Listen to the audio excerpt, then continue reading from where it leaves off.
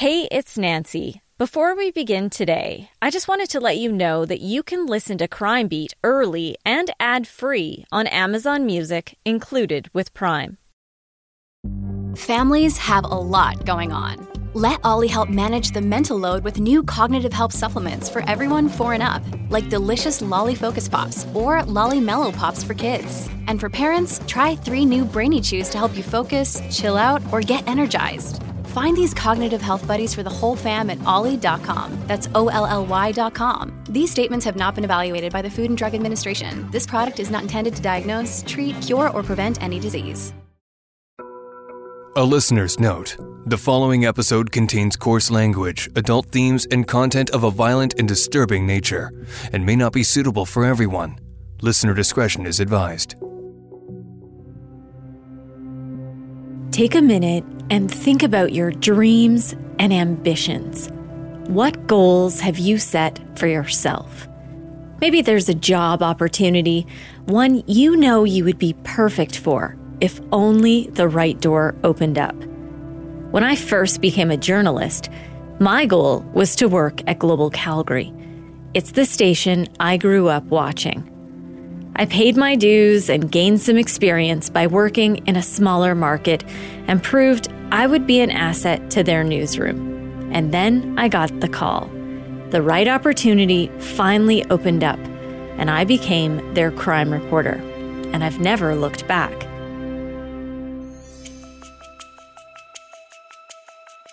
I'm Nancy Hixt. Today on Crime Beat, the story of a young woman who was presented with a golden opportunity. Instead, it would tarnish her whole life. So I remember walking down the stairs, and this kills me. I'm walking down the stairs to my house, and my mom's in the kitchen, and she looks at me, and I look at her, and I start crying, and she falls to the ground, and she goes, I knew it. I didn't even say anything, and she's like, I knew it. This is Lisa's story.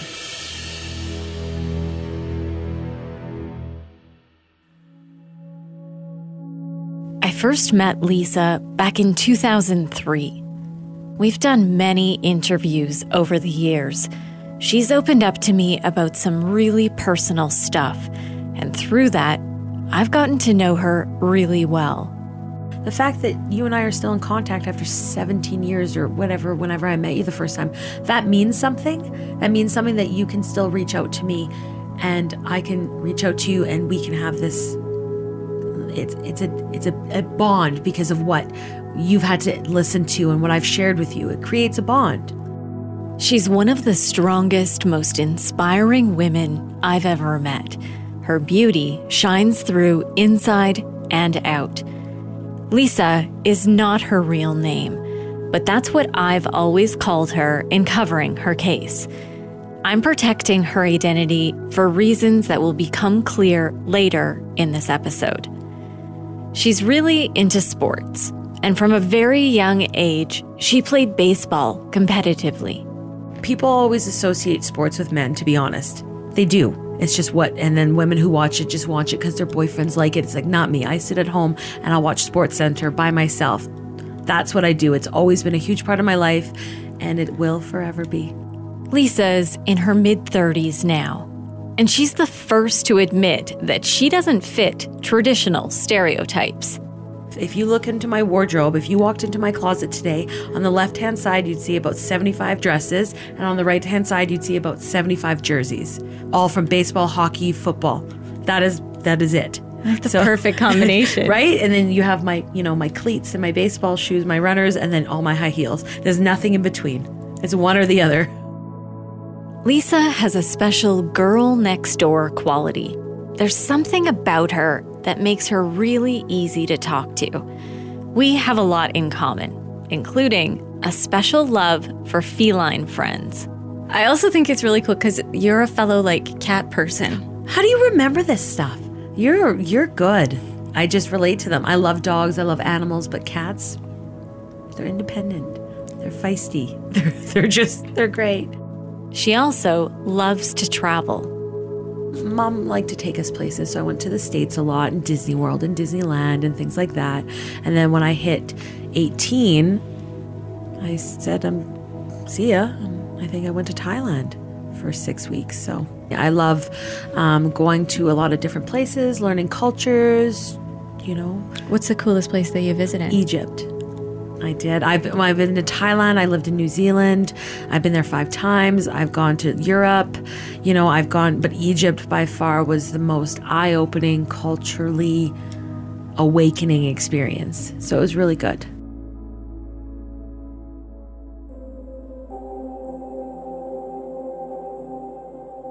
After high school, Lisa worked several jobs to put herself through university. One of those was at a Calgary tanning salon. I'd work by myself. I'd have responsibilities to clean and book appointments and do all that. Just what you do at a tanning salon, the regular answer the phone, clean up, do the laundry, all that stuff. Working at a tanning salon wasn't really in Lisa's career path. Her real interest was in law enforcement. It was a good job. It paid. It was nice, extra money. You're 19. You spend that on cell phone and whatever else. Lisa is a hard worker and she's smart. And it seemed she made a good impression on the owners of the company. After just a couple of months at the salon, she was offered an incredible opportunity. I got a phone call from the owner saying that I was in line for a promotion to have my own store, which was, when you're 19 years old, that's amazing. That is unreal. I was over the moon. I was told not to say anything at the time because the manager didn't know that I'd be leaving until the details were finalized. Lisa agreed to keep the job offer confidential. She said she never met the owner in person, but she received several calls. She was told she would be contacted again when it was time to move forward with the new position. Then one day he called me. He's like, "Kay, you're going to be meeting my nephew tonight. And you know him." I go, "Oh, who is he?" And, he said, "Marcel." And I had met this Marcel character because the manager of this tanning salon, that was her boyfriend. So I met him in passing. I was like, "Oh, he's your nephew. That's awesome." He goes, "Yeah, he has a key for you. He's going to go over all this stuff." That day, she finished work like any other day. The only thing out of the ordinary was an issue with a light in the basement. It wouldn't turn off. The main floor of the building had the tanning salon, and in the basement, there were massage rooms. Lisa was excited about the new opportunity, and because she had met the owner's nephew before, it made her feel more at ease. That day, after work, she went home and told her mom all about the exciting job she was being offered. She was excited about the promotion, but she wasn't, because I worked that night. I think I worked till 6. I closed up and I went home for dinner, and I was living with my mom still. And I was like, "I got to go back at 8 and meet Marcel. I'm going to get keys to this." She goes, "I don't want you to go." I was like, "Mom, shut up." That's what I said. She goes, "I don't feel good about this." And I was like, "It's fine. It's 8 p.m. It's not 2 o'clock in the morning." So off she went to meet the owner's nephew. He's like, "Hey, how are you?" And blah, blah, blah. So we sat at the desk, which is on the main floor, which there's windows everywhere.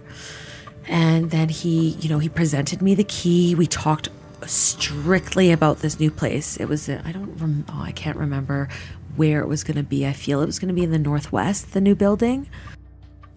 I have to tell you, when Lisa talks about the events of that night, I can see it on her face.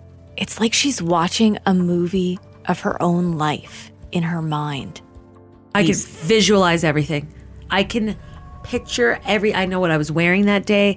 I can tell you names of everyone. Like it's insane what your brain locks into. 17 years is a long time, but like how much it's affected me is beyond. Like I'm still affected. She remembers the meeting seemed to go smoothly. It is normal. There's no red flags. I talk about red flags now because I look for them. We talk strictly about ordering product, about this, that, and the other thing. And he knew his stuff. Everything is fine. We're about to leave. During their interview, Lisa mentioned she was having problems shutting off the lights in the basement. Marcel offered to take a look. Lisa was grateful for the help, and they headed to the basement. He showed her which switch to flip in the electrical panel. And that's when it happened. So I turn around to walk up the stairs and he grabbed me from behind. And I was like, what are you doing?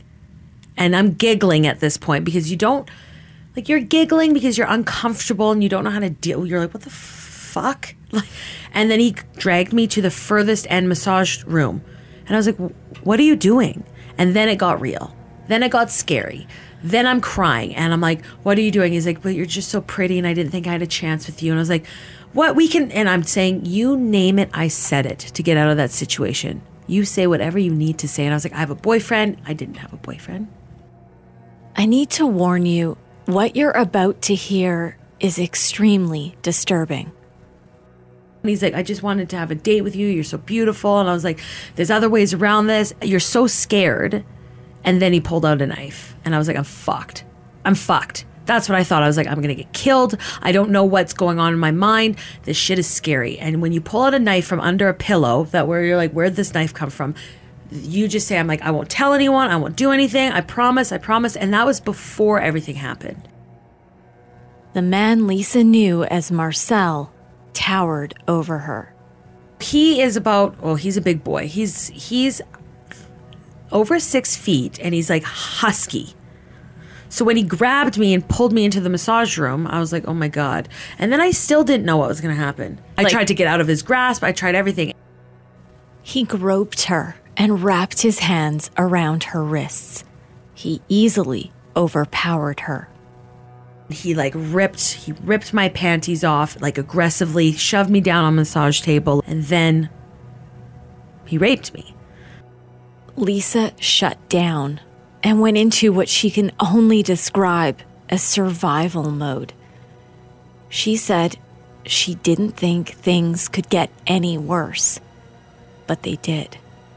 He wasn't like, he didn't hit me. He didn't do any of that. But when he raped me, it was, I'm clenching. I don't want this to happen. I'm trying to, but I didn't like do anything. And then I think the worst was like, that's horrific on its own, but like sodomizing and like putting me on he's like, turn the fuck around. And I'm like, this is not happening. That will always stick in my head. That was just a lot. Lisa begged him to stop, to let her go. He raped her again. She was only 19 years old. He threatened her with the knife, and she was frozen with fear. I'll fucking kill you. I'll kill you and your fucking family. He knew my address. He knew I lived downtown. He knew all this about me because he got that information. All I knew is I needed to talk. I needed to say what I needed to say to get the fuck out of there. So I did. I won't tell anyone. It's okay. I get it. Like, it's totally fine. Your girlfriend won't know. I'm just going to go home and I'll be back to work on Monday. I remember saying like, yeah, I'm just going to do some laundry. And we ended up, he left the room and I remember being upstairs. I'm like, okay, I'm on the main floor. Like, this is good. How do I get to my car? What do I do to get to my car? And I just kept saying what I needed to say. You don't know what's going to happen. Are you going to make it out of this room? Or am I going to make it to my car? Is he going to come to my house and kill me? Is he going to do all these things that he says he's going to do? I don't know this person and I don't know what he's capable of. Her attacker then went outside and had a cigarette. That's when Lisa saw an opportunity to leave. She started to walk to her car, but he blocked her and kept her there for another 15 minutes before he finally let her go. He's like, don't fucking forget, I know where you live. And I was like, I'm not stupid. And I'm at this point, I'm like, I'm not dumb. I'm not going to say anything. Yeah, because I want to get, and I just said that. And I remember getting in my car, locking the door and driving I must have been driving a 160 because I didn't know if he was following me. I didn't know anything. Lisa was terrified. She didn't want to go home. Instead, she confided in her best friend. And I broke down. I remember walking and I broke down to him and he's like, you need to tell the police. And I was like, no, he'll fucking kill me. I can't tell my mom. I don't know why I trusted him. And he's like, you have to. And I was like, no. Later that night, Lisa went home and cried herself to sleep. I went to school the next day. I don't even know. I didn't shower. Thank God for that. That was the smartest thing I could have done. I woke up in the morning, just a write-off, bawling my eyes out. I'm at school. I didn't know what to do. Went to school, and I remember getting home, and I called a friend of mine, but it was an ex-boyfriend from high school, and I called him, and he's like, you're going to tell the police or I'm going to tell. And I was like, I can't. And he's like, you have to. So I remember walking down the stairs, and this kills me. I'm walking down the stairs to my house, and my mom's in the kitchen, and she looks at me, and I look at her, and I start crying, and she falls to the ground. She goes, I knew it. I didn't even say anything. And she's like, I knew it. And she knew something was wrong right away. And that's where we're at. She took me to the hospital. We got, the swabs and the victim, like the sexual assault doctor. There's a specialized doctor. She came in. They found bruising and tears both ways. Found bruising on my body. And yeah. Calgary Police sex crimes detectives investigated the case. Lisa learned her attacker, Marcel Parent, pre-planned the assault. He hid the knife he used to threaten her under the pillow of the massage table. And that wasn't all. He used his real name when I met him, but he pretended to be the owner. His story was fabricated from the very beginning. The promotion, the calls, the entire thing was a lie. Lisa never spoke to the owner. It was Marcel Parent all along. Even though identity wasn't an issue for investigators, they had trouble tracking him down and issued a release to the media. It took nearly 6 weeks for him to be caught, and in the meantime, Lisa lived paralyzed with fear, worried he would come after her. And then, one day when she was driving, she saw him. And I remember seeing him downtown, and I called the police. I was like, he's right in front of me. And they're like, don't do anything, like it's fine. I was like, no, he needs to be in jail. And nothing happened. Yeah, he's still out there just roaming around, and I'm trying to go to school. I'm trying to, I don't have a job anymore. I was just assaulted. I'm dealing with police and, all this stuff of trying to point out, in a lineup, or not a lineup, but the picture lineup and story after story. I still have the transcripts. I still keep all of that. I have every newspaper article ever written. I have the transcripts from court. Like, it is such a huge part of my life. Marcel Parent was 25 years old when he was arrested and charged with sexually assaulting Lisa. The court imposed a publication ban on her identity, which is why I've always called her Lisa. She said the trial destroyed her emotionally. Court just made me feel like the biggest piece of shit ever, because the defense attorney just rips you to shreds. That's their job, is to poke holes in your story. But there was no holes to poke. When you tell the truth is the truth and never changes. I could tell you something from 17 years ago and it's not going to waver because I'm telling the truth. But, so my story never changed, but, they're there to poke holes in it. But yeah, the police, I felt at times they were good, but I felt at times that it was really tough, because they're trying to get to the bottom of this, and they're like, well, this doesn't make sense and that doesn't make sense. I was like, well, I just got sexually assaulted. I'm sorry, my brain's not working right now. On December 15th, 2003, Marcel Parent was convicted of sexual assault and possession of a weapon. He was sentenced to 4 years in prison. 4 years, but he already served 2. Like, fuck you. Honestly. Like, what a crock of garbage. He served 2 years at remand. Well, he doesn't care. Like, he's been in and out of remand in prison since his rap sheet is through the roof. Through the roof. What Lisa is referring to is the credit Parent received for time he spent in custody before the trial. That significantly reduced the overall time he had left to serve. What's interesting about this case is he served 1 year in remand and ultimately got 2 years credit for that. So then he had to serve a remaining 2 years and 6 months in custody. That's Staff Sergeant Michelle Doyle. She's been a Calgary police officer for more than 2 decades. And before that, she worked for CPS as a civilian, including time as a 911 operator. Her experience as an officer ranges from frontline uniformed patrol to the Economic Crimes Unit to the Behavioral Science Unit and the High Risk Offender Program, better known as HIROP. It was in her role in HIROP that she first met Marcel Parent. Calgary Police would get notified if an individual was going to warrant expiry. And so what that means is if you serve your entire prison sentence, it's called warrant expiry. And that doesn't happen very often.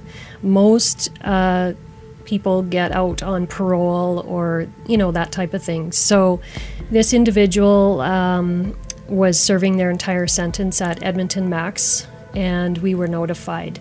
I should note, if someone serves their sentence to warrant expiry, that's every day of their sentence. And that speaks volumes about the risk they pose to the public. It says generally that you're not manageable in the community. So throughout your time serving your prison time, you've displayed something to corrections that indicates you're not suitable for release. In this case, the Correctional Service of Canada sent Calgary Police information about Parent, and then the High Risk Offender Unit conducted a risk assessment. This is a good time to tell you a bit more about Marcel Parent. He's a career criminal. Court documents show he was abused himself as a child, and by the time he was a teenager, he was acting out inappropriately.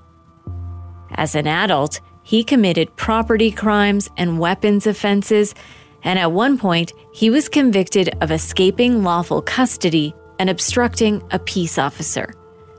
Parent is considered to be illiterate.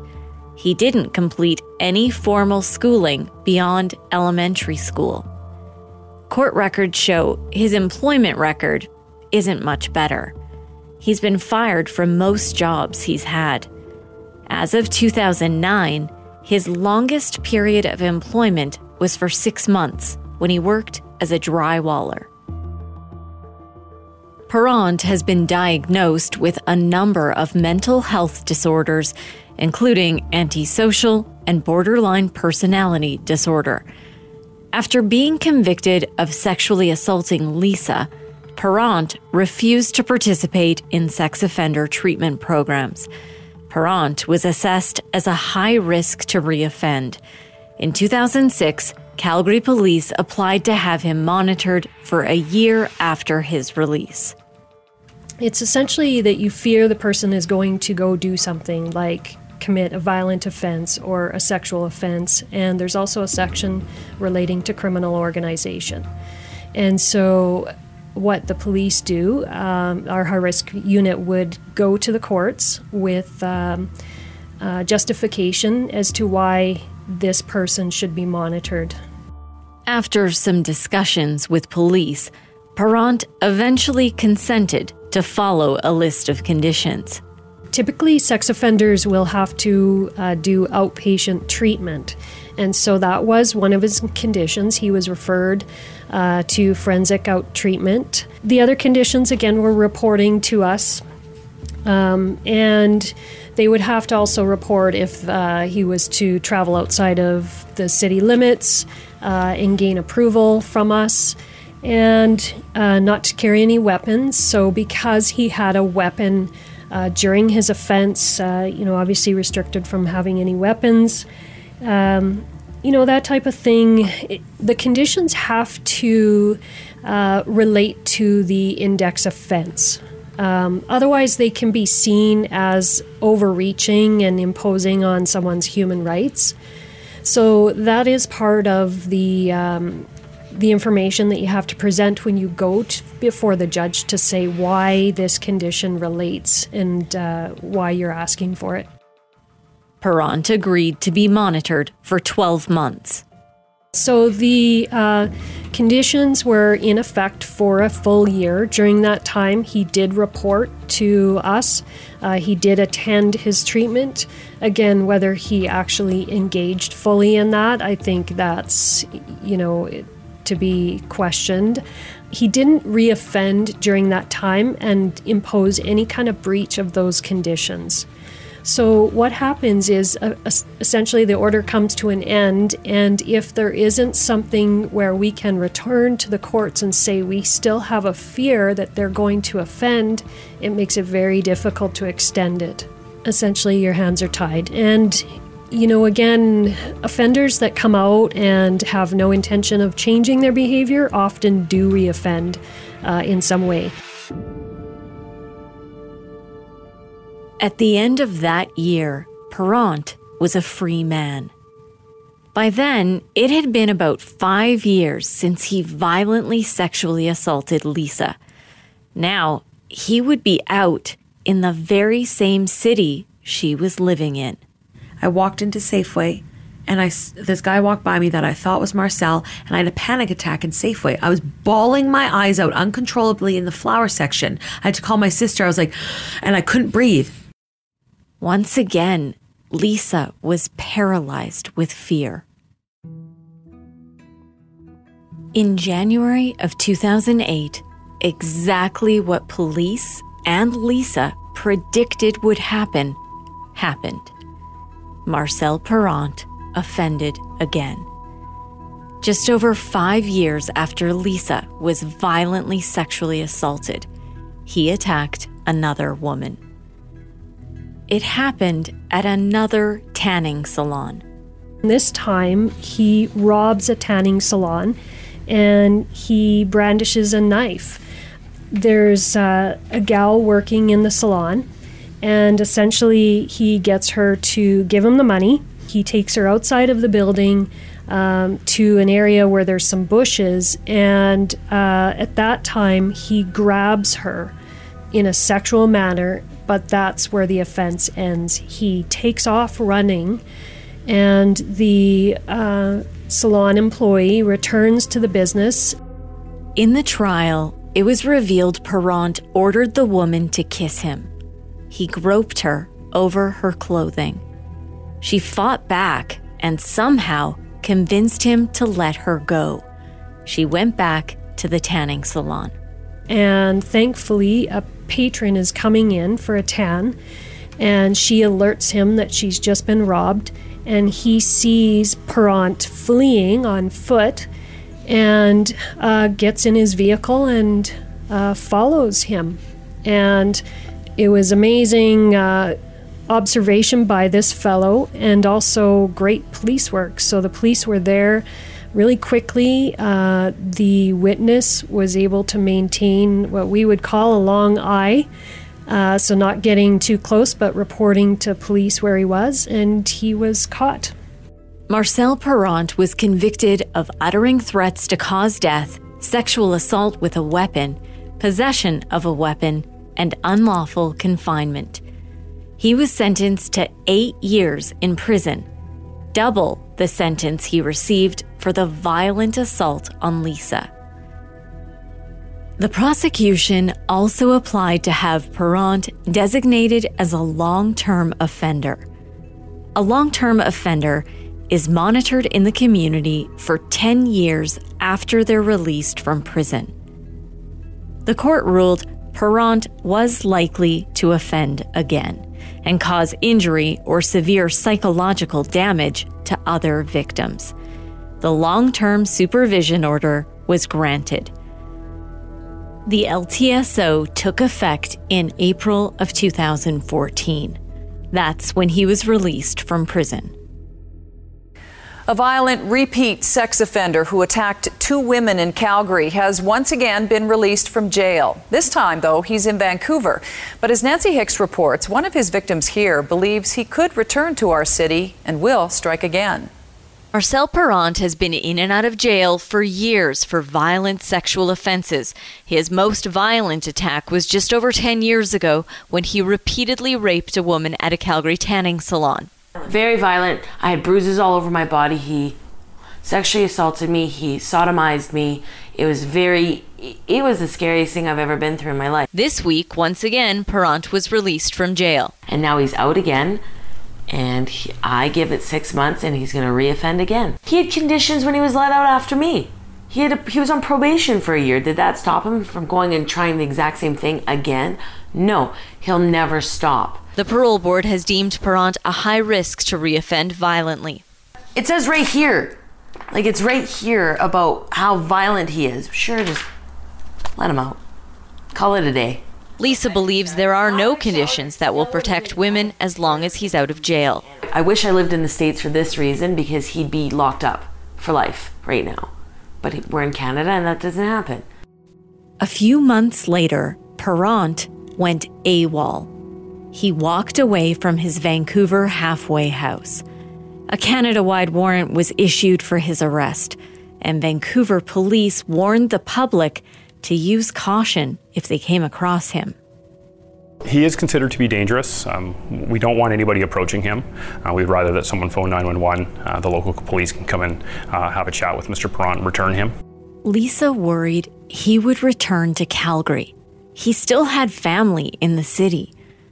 Once again, she was left feeling vulnerable, looking over her shoulder and anxious about her safety. But Parent's taste of freedom didn't last long. He was arrested the following day and was sent back to jail for just over a year. In mid-2016, he was released again into a BC halfway house. 2 months later, he went missing again. It took police just 1 day to track him down. He was arrested at a woman's apartment. In Vancouver, he was dating a girl under a different name, so she wouldn't find out who he was. This is malicious behavior, and it's not normal, it's not natural, it's not safe for anybody. So think about when that supervision order is done. What do you think is going to happen? According to parole documents obtained by Global News, that woman was not aware of his criminal past. Parent admitted to meeting her online, and they had already gone on several coffee dates. He did not tell the woman his real name. He used an alias to hide his criminal history. Once the woman was told the truth and made aware of Parent's past, she was traumatized and said she wanted no further contact with him. Parent briefly went back into custody, but within a few months, he was again back out in the community and still living in BC. Since he's been under the long-term supervision order, he's gone unlawfully at large 3 times. 2 of those involved unreported relationships with women. In its most recent decision, the parole board noted that Parent has an abysmal record of compliance with his LTSO. The most recent psychological risk assessments indicate he's still considered a high risk to reoffend violently and sexually. The parole board said he has limited supports in the community and struggles with employment and supporting himself financially, which could increase the risk given his prior record for robbery. I think we need to be cautious but not paranoid. We still need to live our lives freely, and I think Canada, for the most part, is a very safe place. But at the same time, there are dangerous people in the community, and one of the best things you can do is trust your gut, and don't be afraid to get a good look at someone, or don't be afraid to report something suspicious, because it may well be suspicious, and it may be somebody up to no good, or, pre-planning some type of offense. Recently, Lisa was contacted by Victim Services and notified that Parent was seeking to move back to Calgary. For now, That request has been denied, and he remains in BC. He still has to follow conditions, including no alcohol or drugs. He can't access or join any dating websites, and he has to report all intimate relationships and friendships with women to his parole supervisor. I've tried on several occasions to reach Marcel Parent for comment, including for this podcast. He declined the most recent request for an interview just days before this episode was released.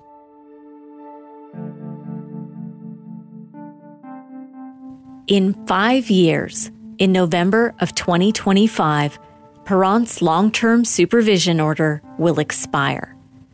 At that time, he will once again be free to go wherever he wants, without any kind of monitoring. Lisa feels that puts her in danger. It haunts her to know she could just run into him on the street. It is very scary that he could potentially come here and I could be walking downtown and see him. Like, I don't even know my reaction. What would I do? I can't call him in and be like, arrest him. He hasn't done anything. Now that I thought I saw him at that Safeway that one time, I felt so sick to my stomach that I thought I was going to puke everywhere. I was like, and I was like scared. I'm like, do I run away? Like, what do I do? Do I face him head on? Because what would happen if he saw me? I know he'd remember me. You don't forget about the girl who put you in jail. I'm sorry. Lisa's nightmares will never end. Every detail of her attack replays in her mind over and over again. Over this many years, I would say thousands. Because it's not just, when things like that happen, it's not just the rape or the sexual assault. It's the whole thing around it. It's the whole premeditation. It's the whole I was vulnerable and I was duped. I was duped into believing and buying this crock of shit story that I was going to get promoted. So there's my trust gone. And it's been gone for 17 years. I don't trust people. My control is gone. So now I'm in control of everything in my life. Like, I just did a 180. So now I have to be in control of everything, because if I ever lost that again, I don't know what I'd do. So it doesn't just like stay there for a day or 2 days or a month, or 17 years and counting. Lisa has fought to make a difference and used her own traumatic experience to help others. So I decided to stay. I was a counselor for 9 years for troubled teens. I worked with kids who were sexually assaulted, prostitution, troubled kids, drugs, all the things that in my life I've dealt with. And it was, I related to these kids on such a wonderful level. And I will always be so grateful for that job. I didn't leave because I didn't love it. I did, but it is very taxing on your mental health, and the things I saw on a daily basis. It was really hard. So one day I just kind of made the decision for my mental health. I needed to take a step back. But have nothing but wonderful things to say about the company and the job. And I still see some of the kids sometimes that I saw, 4 years ago, and they run up and hug me, and it was amazing. Regardless of how hard Lisa tries, understandably, she has some scars that will never heal. Trust, I've never been able to kind of regain that. It takes a lot for me to get there. The control, that's been really affected all my relationships. I was not, I dated someone after when I think we were 20 when we met, 21. And the things he had to deal with me, like no man should ever deal with, but he stuck around through all my crazy. Because it was justified crazy. It wasn't me just being a crazy person out of my own, and I used crazy lightly, but it changed the dynamic of all my sexual relationships, every one of them. I couldn't do it. I could not, and I couldn't have sex with the person because I just kept going back. So you're in a relationship and you love your partner and you can't show them vulnerability and you can't show them any of this because you've lost it all. Despite the weight that she carries from that awful day, she says she doesn't regret going to police and reporting the attack. No matter what, coming forward or not, you're going to be dealing with this for the rest of your life. Whether you're going to deal with it internally, where you're not talking about it and it's like the personal, or you can deal with it where you have support, where you have the counseling. Not everyone has family, but there is support when you come forward. There's a ton of it. I still, the doctor that did my initial check after everything happened, I actually went to see her like a year ago. So there's the doctors, there's the counselors. I had a lady that came to me and was like my court supporter. There's so much support. So you're not alone, even if your family isn't there or your friends. And I had a boyfriend that came to court. I had a best friend. I had my dad, my mom, my sister. Like, I had a big support. It was also to show him, like, you don't win, buddy. And I'm here and I'm strong and I'm not a victim. Even though you tried to make me one, I'm going to get through this. And I have. You do. You get through it. I never quit school.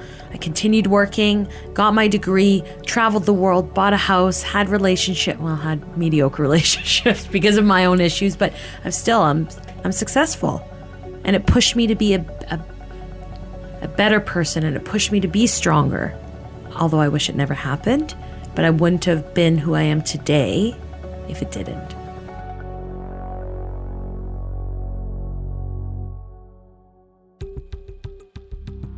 Thank you for listening and letting me share Lisa's story with you. She hopes her story will empower other women. She also hopes people will pay attention to the public warnings from police.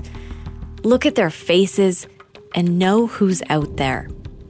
I pay a lot of attention. And now that the social media is so huge, if this would have happened now, his face would be plastered all over Facebook, shared 1 trillion times, like that's how it works. But it didn't. It happened in an era where there wasn't anything. But I always pay attention when I see that stuff on social media or anything like that. I'm like, ooh, who is this person? Who just got... And there's stuff in Calgary all the time, like high risk or this did that. I'm like... And I always think, a part of me is like, is this going to be him? Will there be a picture of him one day? And then that's when I'll relive everything. But I'm in a really good place. Therapy's helped.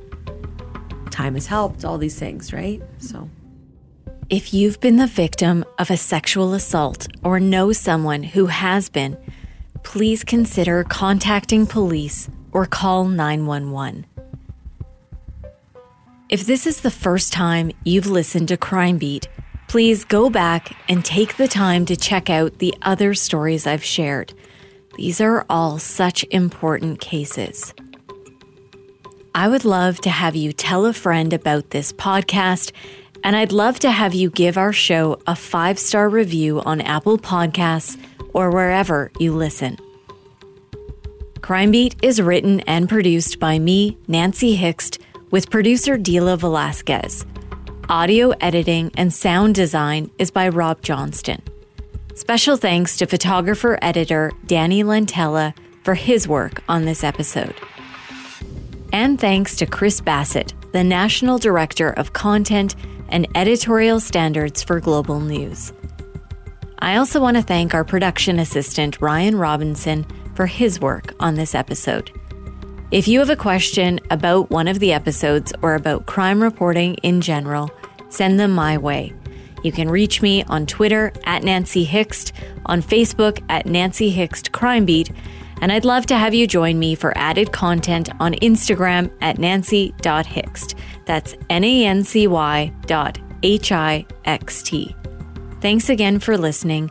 Please join me next time.